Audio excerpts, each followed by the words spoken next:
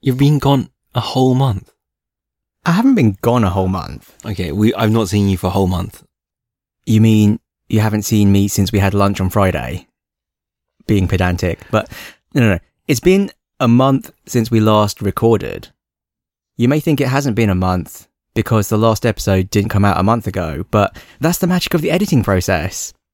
We can record something and release it later. So, it's been a month since we recorded. Let's hope we can remember how to do it. You're well rested? Sort of. I've had really bad jet lag. People at the office have been joking about how long I can string out the excuse of jet lag. Like, you've been back a week now, you can't keep claiming it's jet lag. And it's like, no man, my sleep pattern's really messed up, it's jet lag. And they're like, you're going to be claiming this in April, you're going to be saying like, oh, my jet lag's so bad from that trip I made 3 months ago. Is that your plan? Yeah, totally. Seriously though, I have had really bad jet lag. I've been super tired around 8 p.m. and just wanted to go to sleep at 8 p.m, crashing out, and then waking up at 1 a.m, like, and then just unable to sleep again until like 4. So what do you do with your 3 hours? I just stubbornly try to go back to sleep. I'm like, body, how dare you? We've got things to do. You're meant to be asleep now.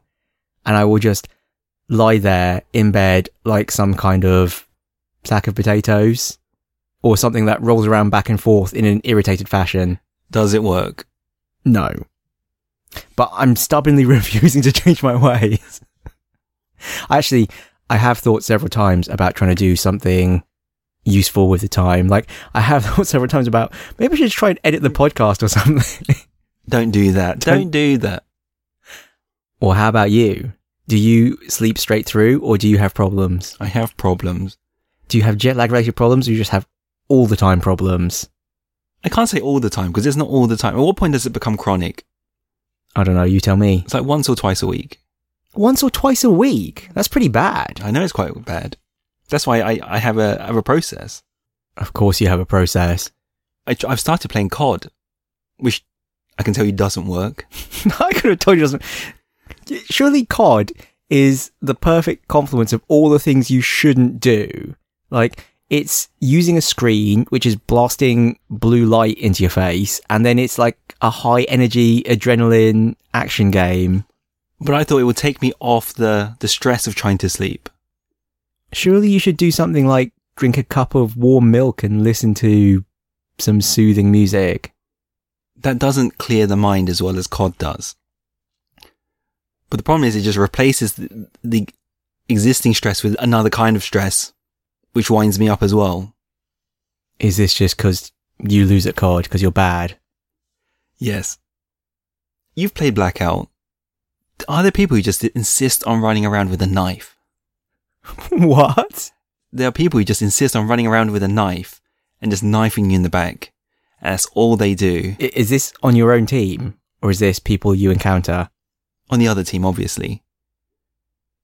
I have met these people and it's just, they're totally doing it to troll you, and it's just really embarrassing as well when you walk into a room with like a shotgun and then you just get knifed to death and you're just like, wow, they bought a knife to a gunfight and they won. What does this say about me? I'm just very inadequate. And when you've got distance on your side, they'll throw an axe at you and still get you. It's just sad. In the olden days, I would have been one of those people, and now I'm just poor decrepit Mike. But now you understand why I can't sleep, because I get wound up. Just play something else, man. I'll do that next time. It was an experiment, it didn't work out. I thought, I've got a solution to my problem, because originally I was watching like videos just passively, but my mind would just keep stressing out on it's getting to 4 a.m. now. I'm still awake. You should read a book. Maybe. This feels like a very unsatisfying conversation. I'm sorry. There's just no closure. We should point out, when did you try this COD at 1 a.m. experiment? Last night.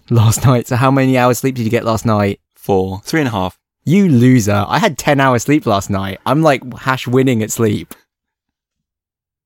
So you're going to be a broken man for this recording. I do love how you change your measure of success whenever it suits you. Hashtag winning at life, 1 hour of sleep.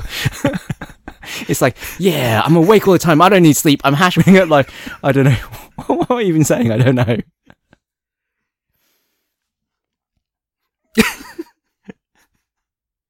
I really love your view of the world. I really do. This bizarre, egocentric. Yeah, it's trivial. Change the measure to be successful. This is why I'm not worried at 1 a.m. at night.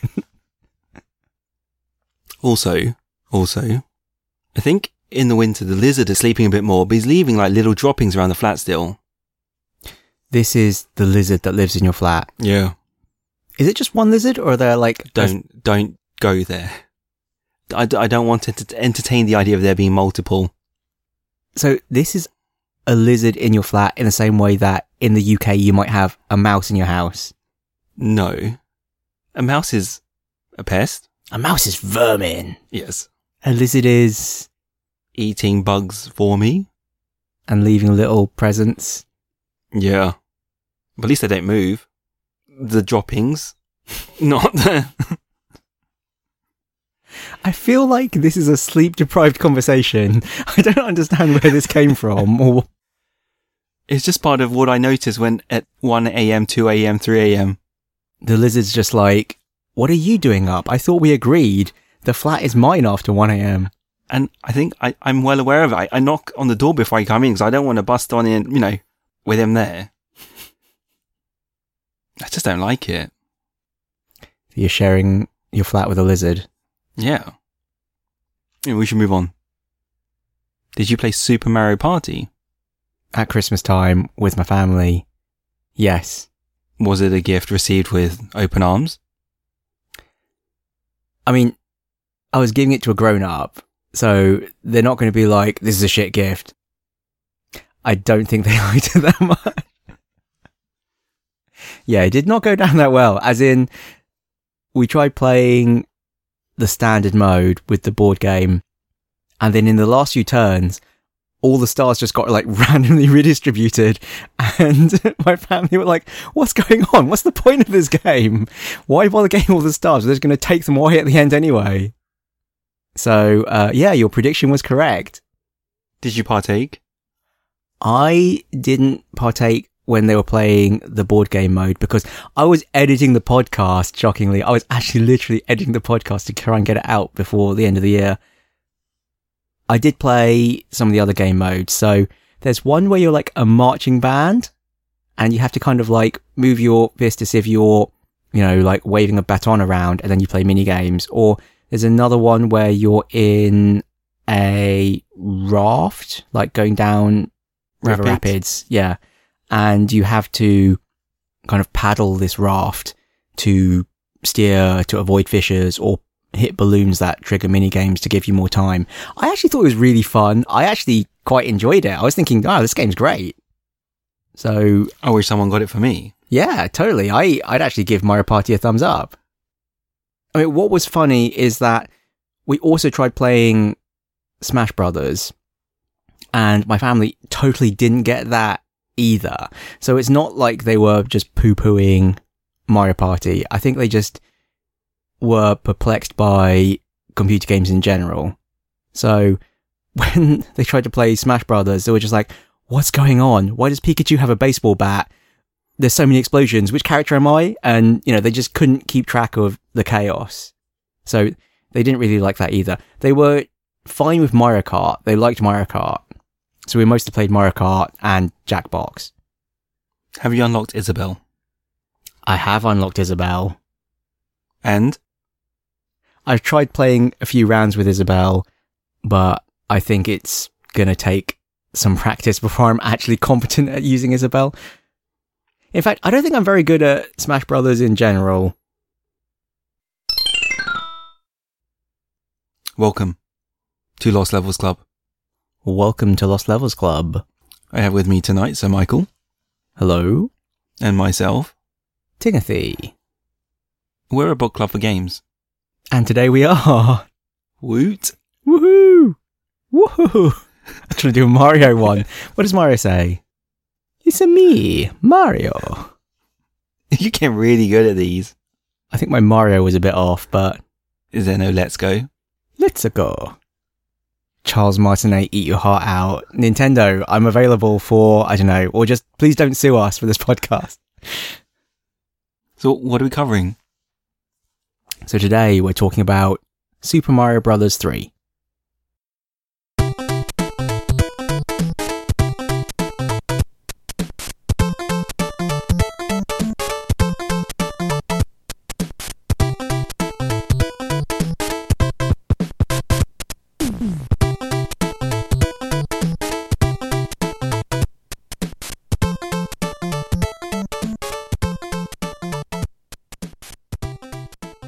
Super Mario Bros. 3 on the NES/Famicom. And back in the old days, we didn't have one global release date. No, we did not. Monsters. So the original release date for this game was October 23rd, 1988 in Japan. That's a really, really long time ago. Not really. It's not even in the 90s. And then, just as shocking is the gap between that original release and the US release date. So the US got this game February 12th, 1990. That's over a year later. And then even more horrifying is the gap between the US release date and the European release date. So Europe didn't get this game until August 29th, 1991. That's almost 3 years after the Japanese release. Can you imagine if Japan had got Super Mario Odyssey 3 years before Europe? Because that's what this is like. But in a world without YouTube, it's okay. Or without the internet. And without air travel. They had air travel in the 90s. This is unacceptable, is what I'm saying. This is unacceptable. I remember, as a kid, being on holiday it must have been Singapore, and seeing Mario 3 running on a Famicom, and being really confused, because we'd only just had, like, Mario 2. Like, what was this? Like, I'd never even heard of a third Mario game, and yet here it was. But how much exposure did you have back then? I mean, were you reading Nintendo something magazine? I mean, it's a really long time ago, so my sense of time for events is going to be a little bit hazy. I mean, there must have been coverage in magazines that this game was coming. I think it must have been hyped. Well, they certainly had long enough to hype it. I mean, 3 years from it being released to us getting it in the UK. I think the other point to make is this level of delay wasn't even unusual back then. It was very common for Europe to get games a long time after their initial release, and many games didn't make it over to Europe at all. Yeah, it was a different time. It was a terrible time. But we did get this game eventually. And... Did you get it? What's weird is, I'm not sure I actually even ever owned Super Mario Bros. 3, or if I just played it at, friends' houses, or if we, swapped games and I played it that way. I'm not sure I ever owned it. I think I probably owned it eventually, because there did come a time when retailers were just liquidating their NES stock, and they were just selling NES games for a few pounds. So it's possible I got it at that point. I don't even remember what games I owned anymore. So what was going on at the time? Anything we wanted to bring up? Mario 3 was a major cultural phenomenon. It was I guess a AAA game for the time. Although, I mean, what does AAA mean? I probably didn't cost $100 million to make, if only because $100 million was really a lot of money back then. But there was a huge marketing machine behind it. There were McDonald's Happy Meals. I still remember badgering my parents to take us to McDonald's so that I could get the Happy Meal. There was a film that was basically a feature-length advert for Nintendo games, and Mario 3 in particular, since the climax of the film is a computer game tournament where they play an unreleased game, which is Mario 3. And you've watched it? Yes, I watched the film. We actually rented it on VHS from Blockbuster. So that would suggest that I actually saw it after Mario 3 came out. But then again, given the delay of us receiving Mario 3 in the UK, it's entirely possible that I actually watched it before Mario 3 and it just contributed to the hype. I don't remember. It was a long time ago. Sorry. How are you playing Super Mario Bros. 3 for the book club? So we're both playing it the same way, which is the Switch Online version. Yes. So of the many ways that we have available to play Mario 3, I have chosen to play it on Switch Online just because it's really convenient. As I said a bit earlier, I can't actually remember if I actually owned the NES Mario 3, but I do actually own the Famicom Mario 3 because I bought it on a recent trip to Japan, and I do have a Retro Freak, which I could play it on. So, from your expression, I can tell that you didn't realise I had that, and you were slightly perplexed why I would have done such a thing. In hindsight, I'm not sure why I did that either. As with a lot of what you do. Switch version is the Switch Online version. It's the US version. Which means, compared to the version I would have played as a child, it probably has very slightly different timing, because I would have played the PAL version, which is going to have the same kind of timing differences that we talked about in the Super Mario Bros. Episode. Was the US version slightly easier than the Japanese version? Yes. The US version was slightly easier.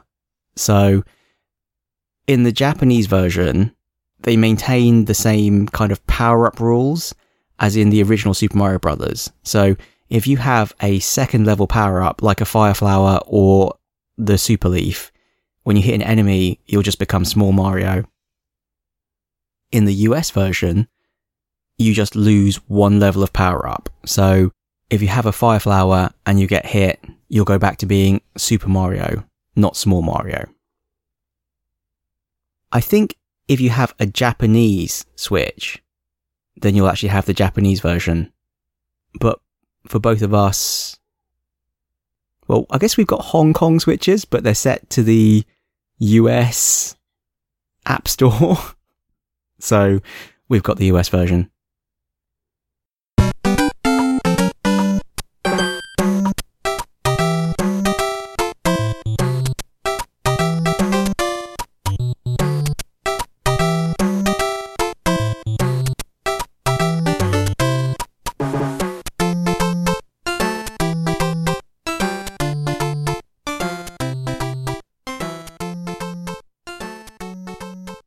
Let's talk about the design, the legacy. So what is Super Mario Bros. 3's legacy? So, Mario 3 introduces a lot of concepts that just become the norm for the 2D Mario games going forward. In particular, a world map and more varied power-ups. So this is the first time that we get a flying power-up, for example. And there's a whole bunch of other niche ones which, well, largely we never see again, like the frog suit and the Hammer Brother suit. Maybe. It's supposed to make funny noises. I'm sure. I wonder if there has been a frog suit since then. I really don't think there has. But then again, I haven't played New Super Mario Bros. U yet, so... 3D World? Or you don't count those ones? Well, it's a 3D one, not a 2D one. Okay, fine. No. I'm pretty sure there's no frog suit in any future Mario game. We do get a lot of other weird and wacky power-ups in the future Mario games, like the flying squirrel suit and the cat suit and the boomerang suit. Is there a boomerang suit, or did I invent that? If you've asked me whether there's a legitimate power-up, I would have said yes. One point to note in the context of our discussion of the Mario games in the book club is we've skipped out Mario 2. We've skipped out both Mario 2s because there are two of them. There's the Japanese Mario 2 and there's the US Mario 2, which is actually another game called Doki Doki Panic. I don't know if we're going to come back to Mario 2 at some point and play one or both of them. But yeah, the map screen is a major evolution. So both Mario 2s didn't have a map screen. Both Mario 2s didn't have these weird and wacky power-ups.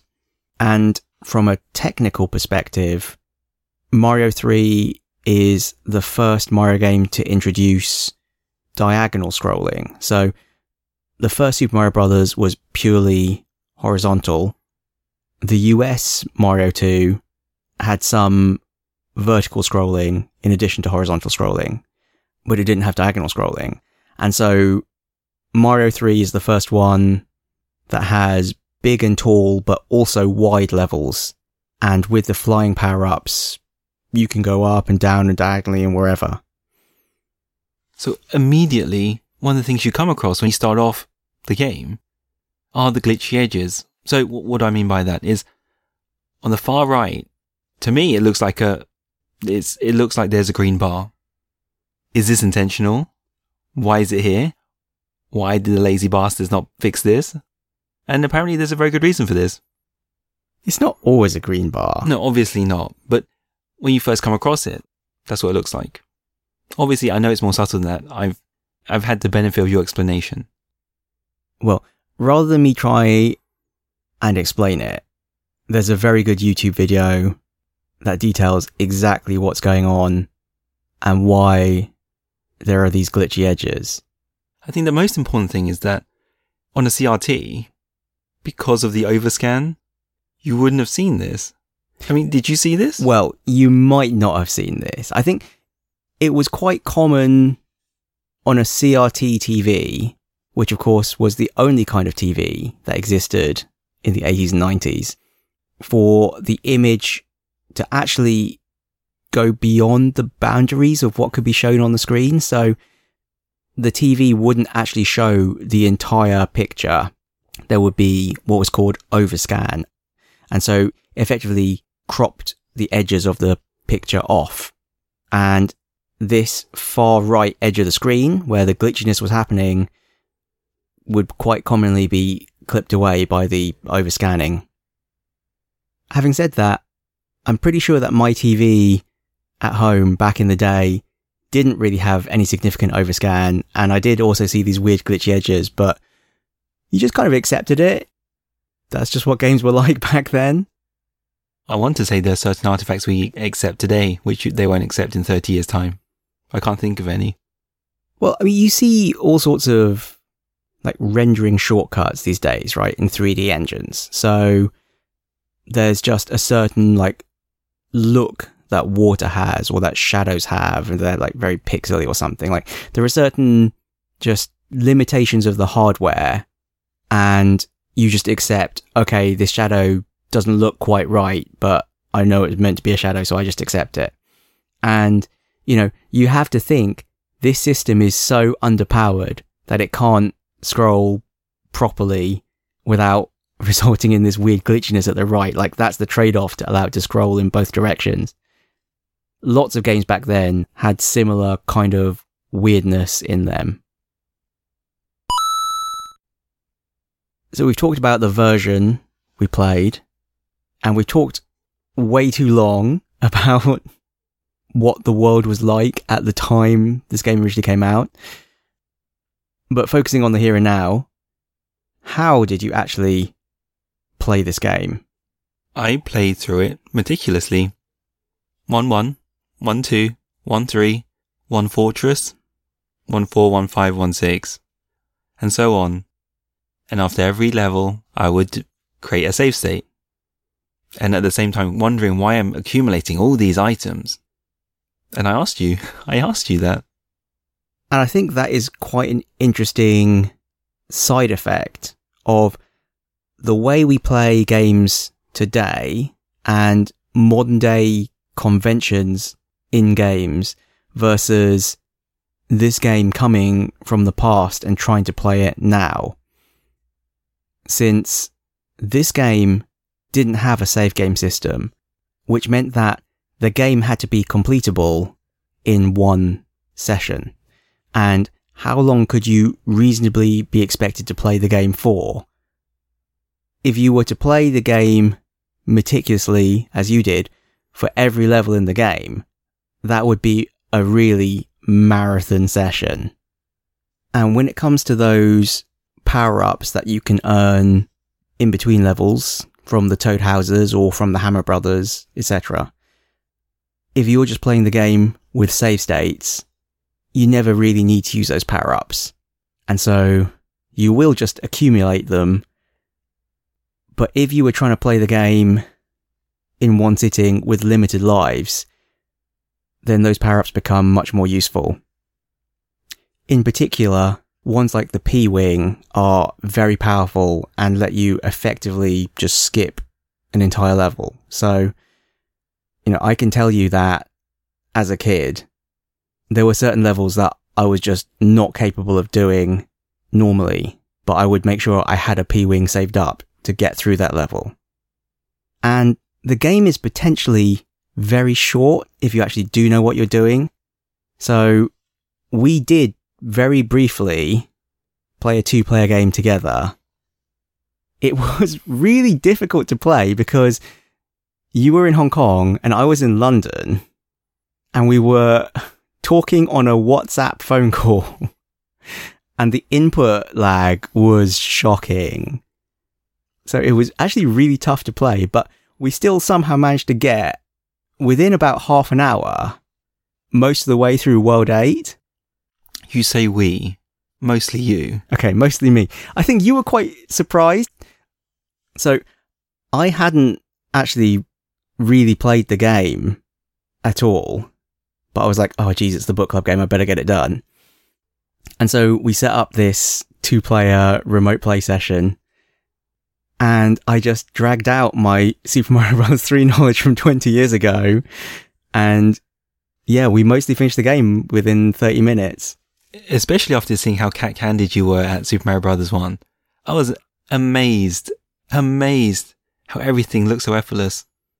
Yeah, well, the physics in Mario 1, like my memory of the physics is just totally different from how the game actually plays. But Mario 3, I think, is much closer to, modern Mario physics. And so it came back to me much more naturally. Plus, I remembered all the secrets. I remembered where the warp whistles were. I remembered that you can use a warp whistle on the warp whistle screen to go directly to World 8. And so, boom, that was most of the game done. And that's how you're meant to play Mario Bros. 3. Yeah, I think you're meant to be exploring the game. You're meant to discover these secrets as you go. And then you're meant to refine the way you play the game to let you be able to finish the game in one sitting. Again, I can tell you anecdotes from like the distant past. When I first played the game, I did play every level, and I'd maybe get to like world 3 or 4, and then it was dinner time and I'd have to stop. Or I'd run out of lives and then I'd just get stuck on a level, something like that. And then I found out where the warp whistles were, or at least I found out where one warp whistle was. And then maybe I would play to the point where I got that warp whistle, and then I would use that warp whistle, and then I'd explore what the other worlds were like.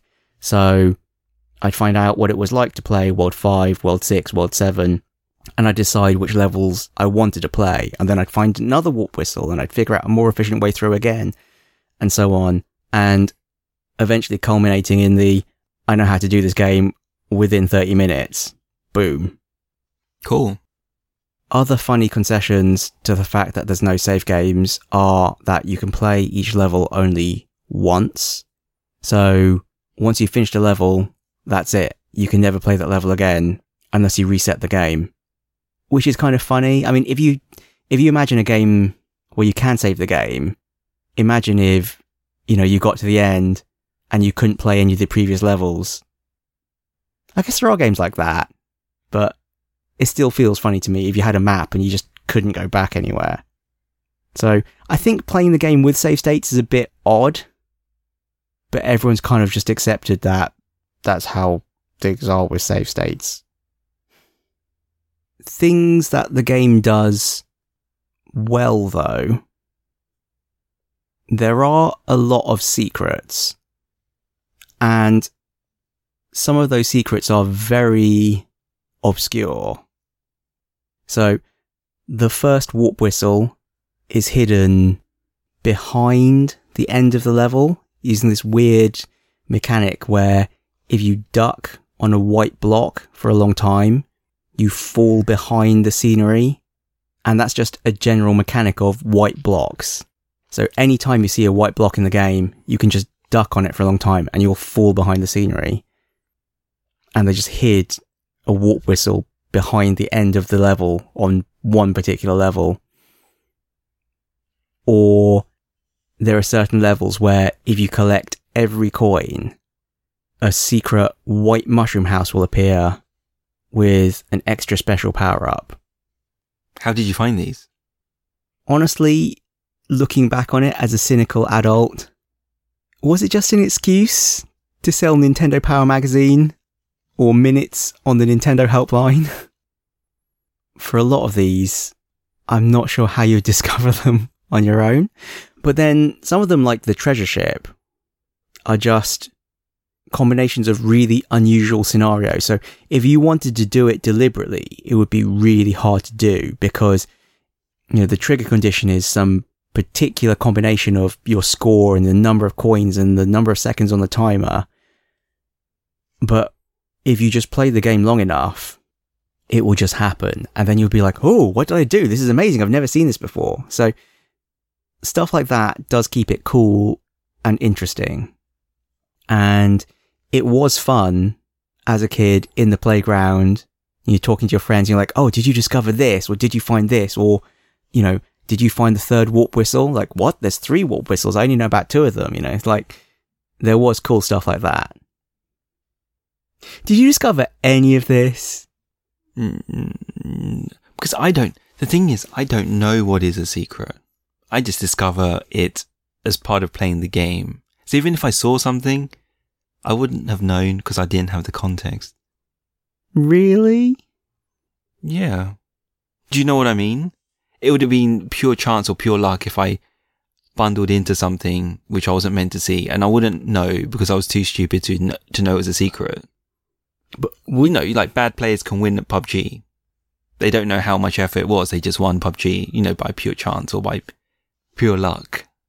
I don't know. I mean, you were surprised when you saw how I played Mario 3, though, right? You were surprised when I got those 2 warp whistles.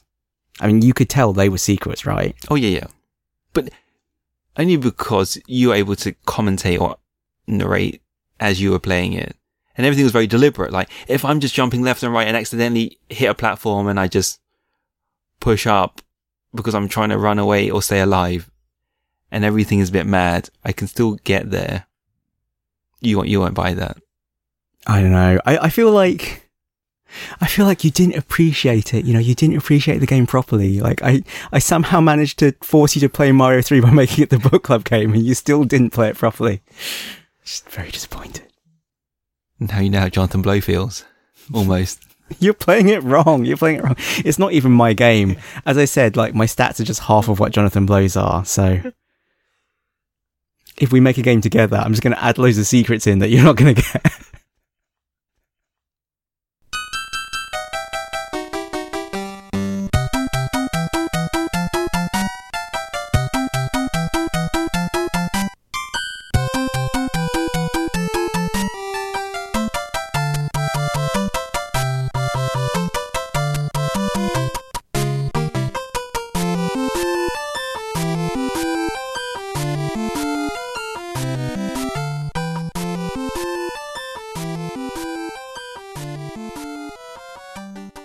So we've taken a really long time to get to this point, but we're finally going to talk about the actual game.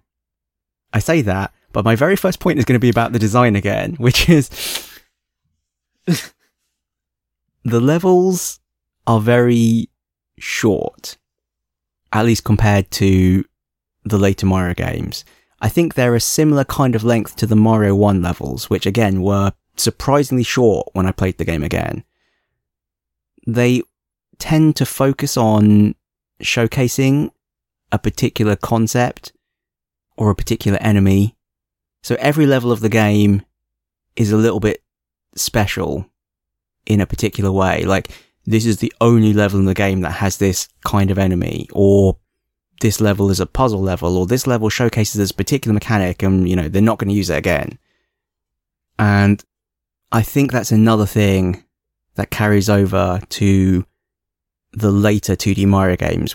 I've definitely seen in New Super Mario Brothers, and in fact, even in Super Mario World, they do the same thing. They showcase a particular thing in each level. So there's one level where there's an angry sun following you. And that's it. You're just running away from this angry sun. It was annoying. But it's not the only time this game is annoying. Sometimes there'll be an enemy under the, what do you call it, the finish block? Yeah. The goal block. The first time that happened, that really annoyed me. Did you die? Yeah, obviously. What? I thought I was done. Pay attention, Ting. And then another one would be the rotary platform. So they're like windmills. There'll be a rotary platform just before the finish pipe. So you jump on that platform and it just flings you into oblivion. Yeah. I feel... They did it on purpose. Yes. They really did it on purpose. They're just trying to prolong your enjoyment of the game. They didn't have a huge amount of space in the cartridge, so they had to make sure, you know, they extended your gameplay by just trolling you. It's the original troll level. I enjoyed it. I really wanted to give the game the middle finger after I finished such a level, these levels. Another cool design and gameplay kind of crossover is the 2-player mode isn't a straightforward take turns system like it was in the first game. So on the world map, the player whose turn it isn't will have a little marker with like M or L for Mario or Luigi. And you, as the player whose turn it is, can move over that marker and push the A button as if you're entering a level. And it will actually trigger a special competitive minigame. And whoever wins that minigame, it gets to be their turn.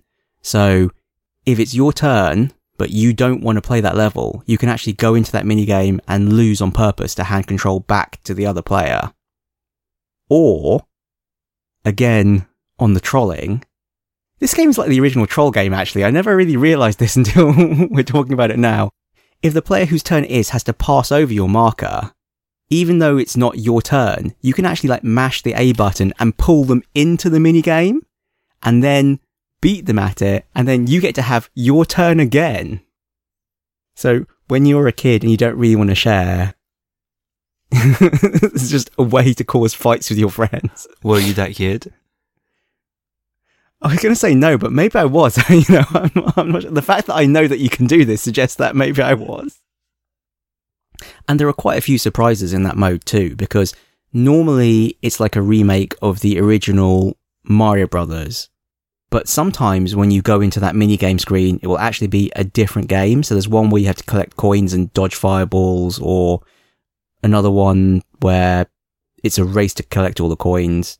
I don't know, it's quite interesting. There's just like a few rarer minigames that just pop up and keep it interesting. When we were talking about the things Mario 3 brought to the table, like the world map, and then the weird and wacky power-ups, you must have got the Super Leaf, the raccoon suit. Yes. Did you get any of the less common power-ups? So, the frog suit, the Tanuki suit, and the Hammer Brother suit. Oh, the sad thing is, I got them, but I never used them, because I just let them sit in the inventory in the world map. And I was just hoarding them, because that's what you do when you have infinite save states.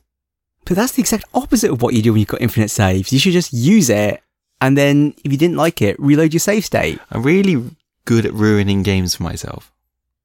You're really good at doing it wrong. Did you get these? Duh. It's funny that they actually put these power-ups in and then made them so rare. But that did make it feel extra special. And then, because it's a game where you didn't have save games, when you found one of these rare power-ups, you know, you would remember, you'd be like, oh wow, I just got the Hammer Brothers suit. Let's save it for a special occasion. No, let's make the most of it now before I have to turn this off and go for dinner time. Or the next time I play this game, I'm going to make sure to route in this level to get a Hammer Brothers suit, or to get a Tanuki suit, or to get the frog suit. Although I don't know why you get the frog suit. It's a complete waste of time. Well, that's a shame that you missed out. The frog suit in particular is actually quite an interesting one from a design perspective as well, because underwater, it makes the game way easier to control. You don't have to push the A button to do your little swimming motion. You can literally just use the D-pad and you'll just move in that direction. So it makes the swimming way easier. But on land, you move like a frog. So you just have to do little jumps. It makes you really easy to control underwater, but really hard to control on land, which is the opposite of the usual situation where you control really well on land, but really difficultly underwater. So, in the end, you played through this game through meticulously, every single level, until you didn't, and you gave up. And then, I knew how to finish this game in 30 minutes, but I actually, for the book club, played through every level really meticulously, even though I probably shouldn't have. I should probably have spent some time doing game dev, but I didn't. But we've got a few particular levels that we thought were worthy of comment. Yes. So, you first. My first submission is Worlds 3-2. It's... How do you describe this world? I can't even... I forget that there are 8 worlds. Themed worlds. Which I didn't realise till the end. What is World 3? World 3 is... Waterland? Oceanland? It's the water-themed world. I mean, it's funny actually to think, is this game just a massive video game cliche, or is it only a cliche because other games are copying this game? I think it might actually be the latter, but yeah. There are 8 worlds, each one is themed. World 3 is the water-themed world. So, it's a regular level, except there's water. The platform's on top of water, and then therefore, there are loads of fishes just jumping out of the water. Cheeps. And they're moving platforms, which I found painful as F. However, you said there was a secret for this. Yeah, so what makes this level hard? You'll likely just get a fish in the face. What would make this easier is if you were invincible and the fish got you in the face instead. So, there is an undocumented mechanic, but who reads instruction manuals anyway? There's an invincibility star in this level. And later on, there's a block that just has a coin in it. Except that if you're invincible, it actually has an invincibility star in it again. So you can actually chain your way through the level and get an invincibility star and run very quickly to this block and get another invincibility star out of it and then run to the next one and do it. And so you can make it through the entire level being permanently invincible, and then it's just a matter of executing your jumps correctly to move swiftly from one block to the other. But you don't have to worry about the fish because you're invincible. But if you fail to make it to the next block in time and your invulnerability runs out, then the block will just have a coin in it. So it's another little secret and a hidden mechanic that shows up a few times. There are several levels like this where they have these blocks that are an invincibility star, but only if you are invincible when you hit the block. So the world immediately after that, World 3-3, there's a big fish chasing you. What a wind-up. This game is not for real. The thing I find funny about the big fish is it doesn't work the same way as like every other enemy in the game. So the way this game normally works, you get the super mushroom and you're safe, because if you take a hit, you just go back to being Small Mario again. So, you've got that safety net. You feel safe. But the big fish doesn't work like that. The big fish just eats you. So you're small Mario and you get the mushroom. You think, oh, good. I'm big Mario now. I can relax. Nope. The big fish just eats you whole. Such a troll. I'm surprised I have your sympathy. I mean, only an idiot would get eaten by the fish, but no. I mean, my next one that I wanted to highlight was actually World 3-8. It's actually another level with the big fish on it. So if World 3-3 was a level where you had to just avoid the big fish, but it wasn't too hard to avoid the big fish. You just had to not stand still or fall in the water. But World 3-8, the level moves up and down through a really large height range, and for a significant amount of the time, all of the platforms pretty much are submerged underneath the water, so it's much harder to avoid being eaten by the fish. Is there only one solution to this level? What's the one solution, do you think? You have to hit certain points of the level as the water level rises. So you're never submerged. I think you can avoid the fish if you're skillful. I think you can just time your jump so you just jump out the way, or you can always just shoot a fireball in the fish's face and kill it. So there are other ways, but yeah, the most straightforward way is to make sure that you find some high ground when most of the level is submerged. But even that's not so straightforward. But it really felt like a puzzle level to me. A puzzle level, you say? Well, I wouldn't say this was a true puzzle level, but we can get to that later. World 4-6 is just a level that I thought was aesthetically very interesting. So World 4 is giant land, and there are just giant versions of all the blocks and all the enemies. In 4-6, I think it's kind of like a level in Super Mario 64, many years later. So there are doors, and when you go through the door, it just swaps you between the normal size version of the level and the giant version of the level. So I just thought it was a cool mechanic to see that, all the way back then. World 5-3 has the shoe. This is the only level in the game that has the shoe.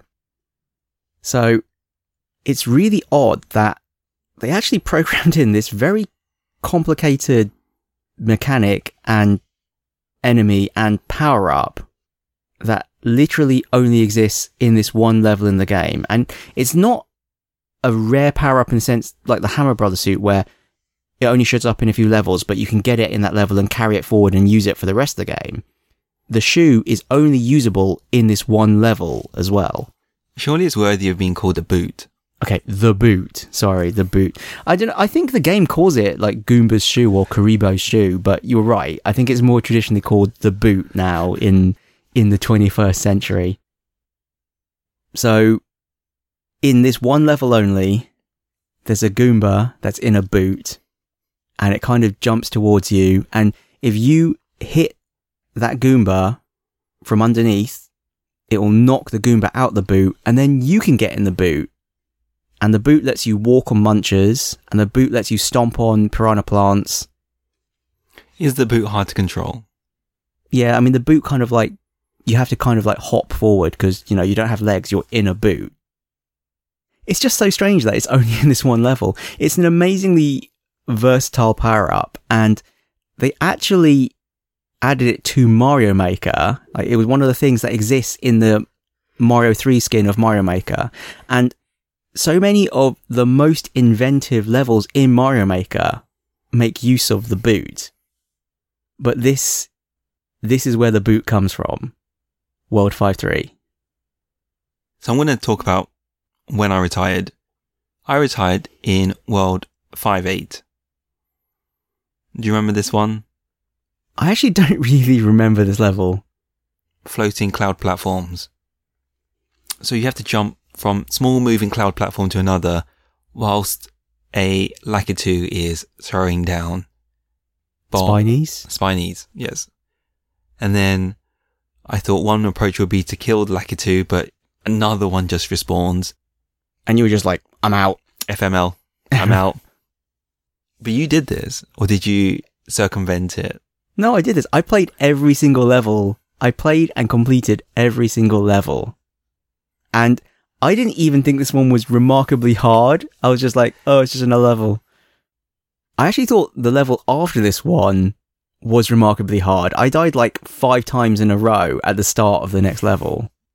So, World 5-9 scrolls rapidly, diagonally up and to the right, and contains an enemy that I think is only in this level. So, it's like a chain chomp, but it's made of fire, and it just spits fire at you. Anyway, those 2 levels suck. And so the remainder of the game, I guess, is only my commentary because you didn't play through it. Disappointed thing. So World 6-5 is a puzzle level, and it's genuinely a puzzle level in the sense that there's only one solution, and you have to figure out how to play through this short level over and over and over again to execute the right operations to get out of the level. So there's a particular part of the level that you have to fly to, and there's some blocks in the way that you have to break with a shell, and there's only one way to do it because there are munchers in the way. So you have to figure out, oh, I need to make sure I get this particular power up and break these particular blocks and kill these enemies, but not those enemies. And, you know, so it's quite interesting. It's literally a puzzle level. And then again, years later, that's a particular like type of level that I guess people like to make in Mario Maker. World 7-1, I also thought was worthy of note because it's a level that scrolls only vertically, which is quite unusual, at least for Mario 3. The other thing to note in World 7-1 is that there's a glitch that lets you go directly to the end of the game.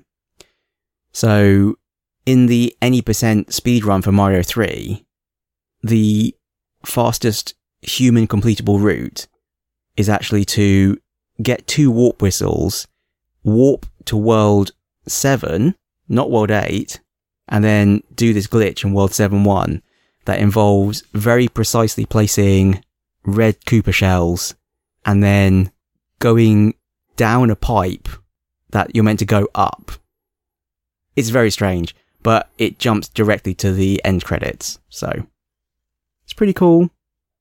And then finally World 8, which you may not have played, but you did see, because we did these levels when we were playing together. It looked tiring. Tiring? Yeah. It looked really tiring just watching you play it. Just dodging all those projectiles. Yeah, I mean, it is the last world in the game, so you'd expect it to be pretty hard. Is it a full-blooded world with, 8-ish levels? So, it's quite unusual because, yeah, the normal levels in the game are those kind of square tiles that have a number on them. And World 8 actually only has 2 normal levels. And the rest of the levels in World 8 are kind of like mandatory levels. Like, when you move over the level, it pulls you in, like the Hammer Brothers, rather than you choosing to play that level. So there's 2 kind of tanks, and then 1 navy, and then 1 air force, and then these mysterious hands that like pull you in, like these weird dark pulls where there's a 50-50 chance that a hand will appear and just like drag you into the level, which is also, well, as an adult, it's just like, oh, it's a hand. But as a kid, you're like, oh my God, what just happened? If you're not expecting it when you're like 10 years old. So in terms of secrets, I think you saw me do this one. When you're trying to get through the navy, you can actually just swim underneath all the ships.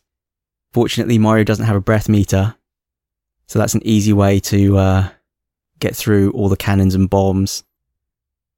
It's funny, there's all sorts of things we haven't really talked about, but I guess that means we didn't consider them particularly noteworthy. There's the airships, there's the bosses at the end of each world, so the Koopalings, which are all named after musicians, at least in the English version. And they're all slightly different mechanically. And then if you die on an airship, the airship will like, fly off to a different part of the map. And if you didn't complete every level on the map, because not all of them are mandatory, I guess you could end up in a situation where the airship flies behind a level you haven't completed and it forces you to play another level. But in practice, that just seems to be such a rare occurrence that it feels like an underutilized mechanic. And the final fight against Bowser, which again is a unique boss fight, and basically you just dodge fireballs and have to try and get him to smash through the floor. So no attacks needed to kill Bowser? No. So unlike all the other bosses in the game where you have to jump on their heads a certain amount of time, you don't have to kill Bowser. He'll kill himself. If you do have firepower or hammers, you can kill him with those, but generally you won't have that. So. And that's it.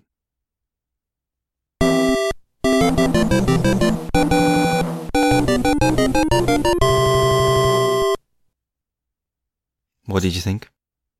What did you think? Right? Because I forced you to play this for the book club. What surprised me is that it did remind...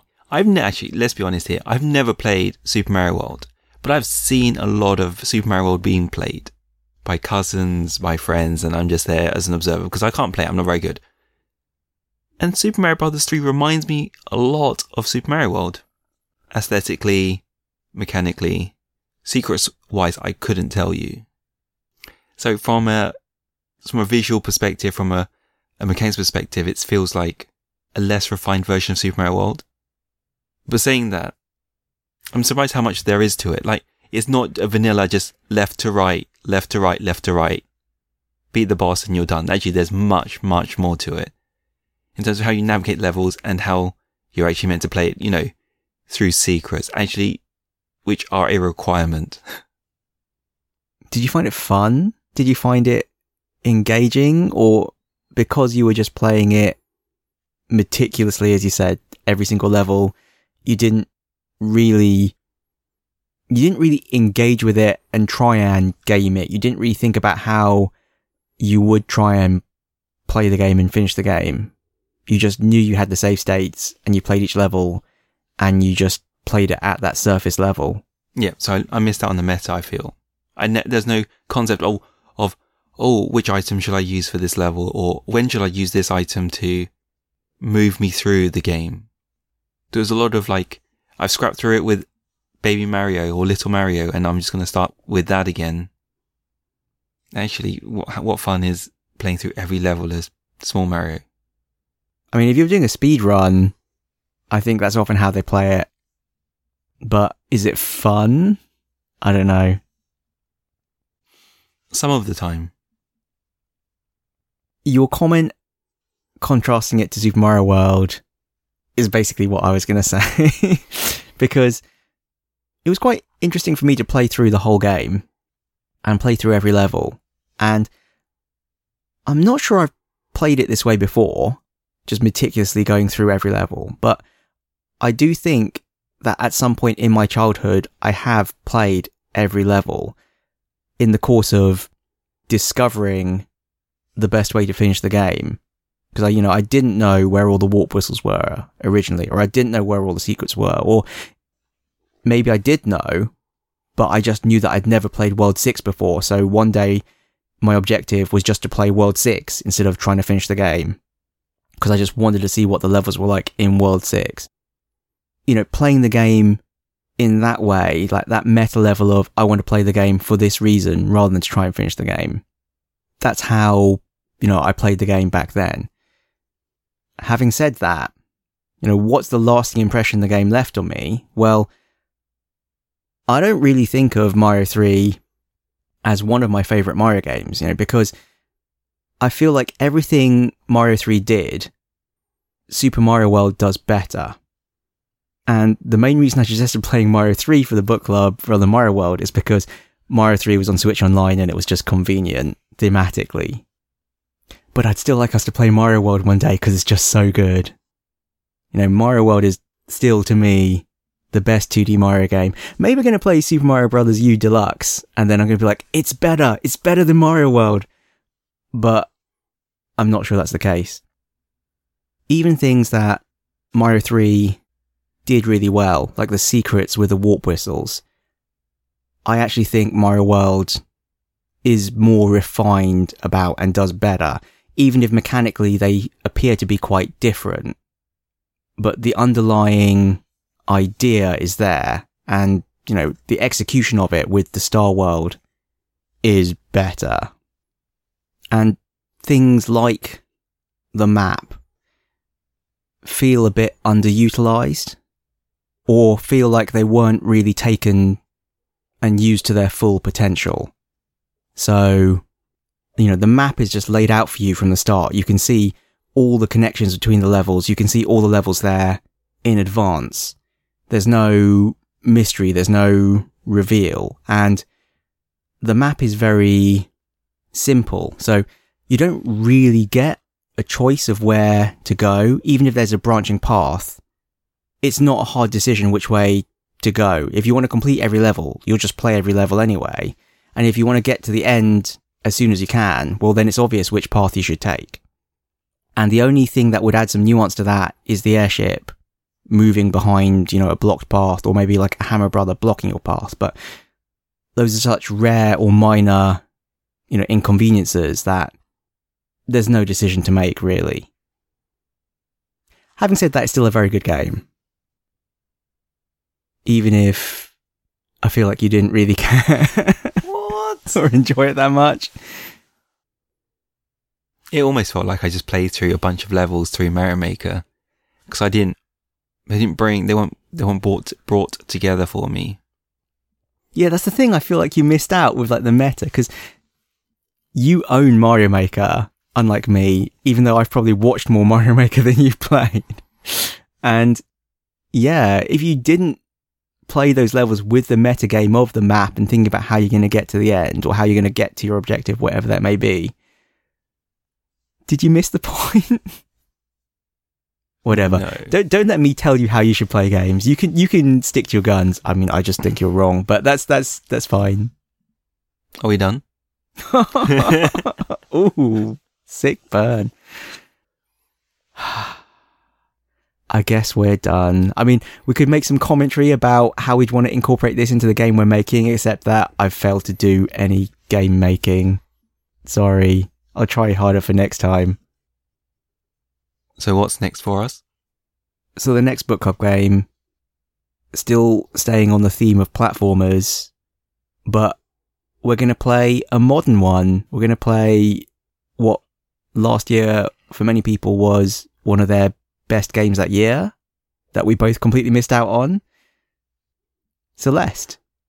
So it's more than a year old now, right? So I guess it's technically on our backlog so we can play it. So the next book club game is Celeste. Are we playing to completion? Do we get to dictate that or not? I think I'll probably finish it and you'll probably play half of it and go, yeah, I'm done. But I can finish it if that's the goal. No, I don't think I get to dictate the goal to you. I think you can choose. It's whether I want to do any game dev or not. I think that's your decision to make. So whether I want you to do any game dev or not. So are you telling me that I shouldn't finish it and I should try and do some game dev, right? So that's the real test. So if I complete Celeste but don't get any game dev done, I failed. Is that the pact? I don't know what the pact is. Okay. Fine. Let's finish Celeste. We were Lost Levels Club. We still are Lost Levels Club. Please rate and subscribe to us on iTunes. Please, please, please. You can find us on email. mike.and.ting@lostlevels.club. On Twitter. @lostlevelsclub. On Twitch. And YouTube as Lost Levels Club. Are we anywhere else? We're in like too many other places to mention. Okay, we're done. What are you grateful for? I'm grateful I got 10 hours sleep yesterday. So Michael says bye. Bye bye.